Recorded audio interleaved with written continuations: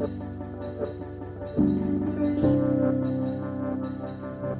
Advent Podcast. Day 21. The scripture reading for today is John 1:29. Behold the Lamb of God, which taketh away the sin of the world. The poetry reading is Allegro by Thomas Tranströmer, translated by Robert Bly. After a black day I play Haydn, and I feel a little warmth in my hands. The keys are ready, kind hammers fall, the sound is spirited, green, and full of silence. The sound that says that freedom exists and someone pays no tax to Caesar. I shove my hands in my Haydn pockets and act like a man who is calm about it all. I raise my Haydn flag. The signal is we do not surrender but want peace. The music is a house of glass standing on a slope. Rocks are flying, rocks are rolling. The rocks roll straight through the house, but every pane of glass is still whole. This Advent, my imagination has been captured by the word behold. It's a common word in Scripture, especially in passages often read during Advent. Behold, darkness shall cover the earth. Behold, a virgin shall conceive. Behold, I bring you good tidings of great joy. Behold your God. Behold, I tell you a mystery. Behold, I am making all things new. Behold is the introductory word to some pretty spectacular moments of God's story, and I'm convinced that it's much more than an introductory word, but rather a key to receiving the life of God here and now. I know behold is a slightly old-fashioned word, and in its lack of use we've reduced it to mean just, look at that. Full disclosure, I often hear it as ta-da in my imagination. But when I actually look at the word behold, I see two words, be and hold. And in fact, the word means not to just see, but to take hold of and belong to. This really amps up the phrase, behold the Lamb of God. John the Baptizer is not calling us to look at Jesus merely, but to encounter, hold, and be held by the Savior who takes away the sin of the world.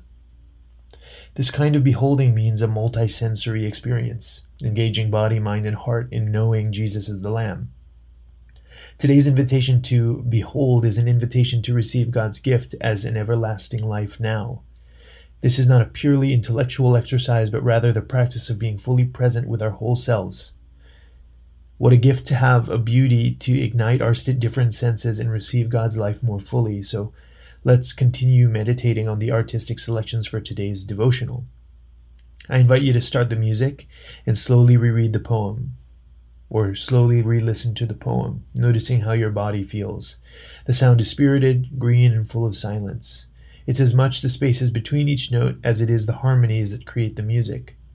The poem can invoke a deep calm in the midst of harried stress. There's chaos all around, yet the music brings warmth to hands, air to lungs, strength to fragility, safety and wholeness where there should be destruction.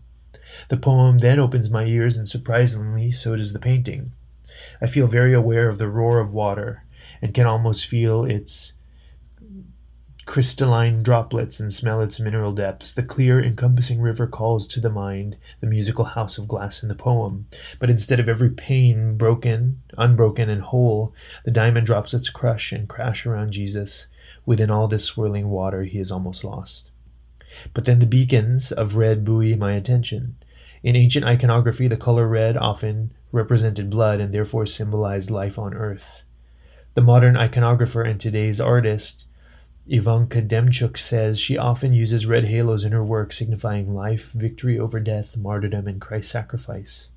You might find this same similar red spot on Jupiter, which happens to be in conjunction with Saturn today. God took on flesh and blood in order to pour out and defeat death. My eyes sense the strength as well as deepest love and humility conveyed by the color red. The color centers me while rocks and waves fly around me. Here is a calm, miraculous, unshattered man in the middle of the water, crowned with love and glory. Jesus is the dazzling freedom bringer that death cannot crush. To behold the Lamb is to encounter God's glory and love on offer for us today. Behold, and may you drink deeply and see that the Lord is good. Will you pray with me? Jesus, Lamb of God, help us to behold you. Jesus, bearer of our sins, gather us in your loving arms. Jesus, Redeemer of the world, grant us yourself your peace. Amen. Adapted from Agnus Dei. The musical offering for today is Sonata number 47 in B minor, H16 of 32, first Allegro Moderato from the album Haydn Piano Sonatas.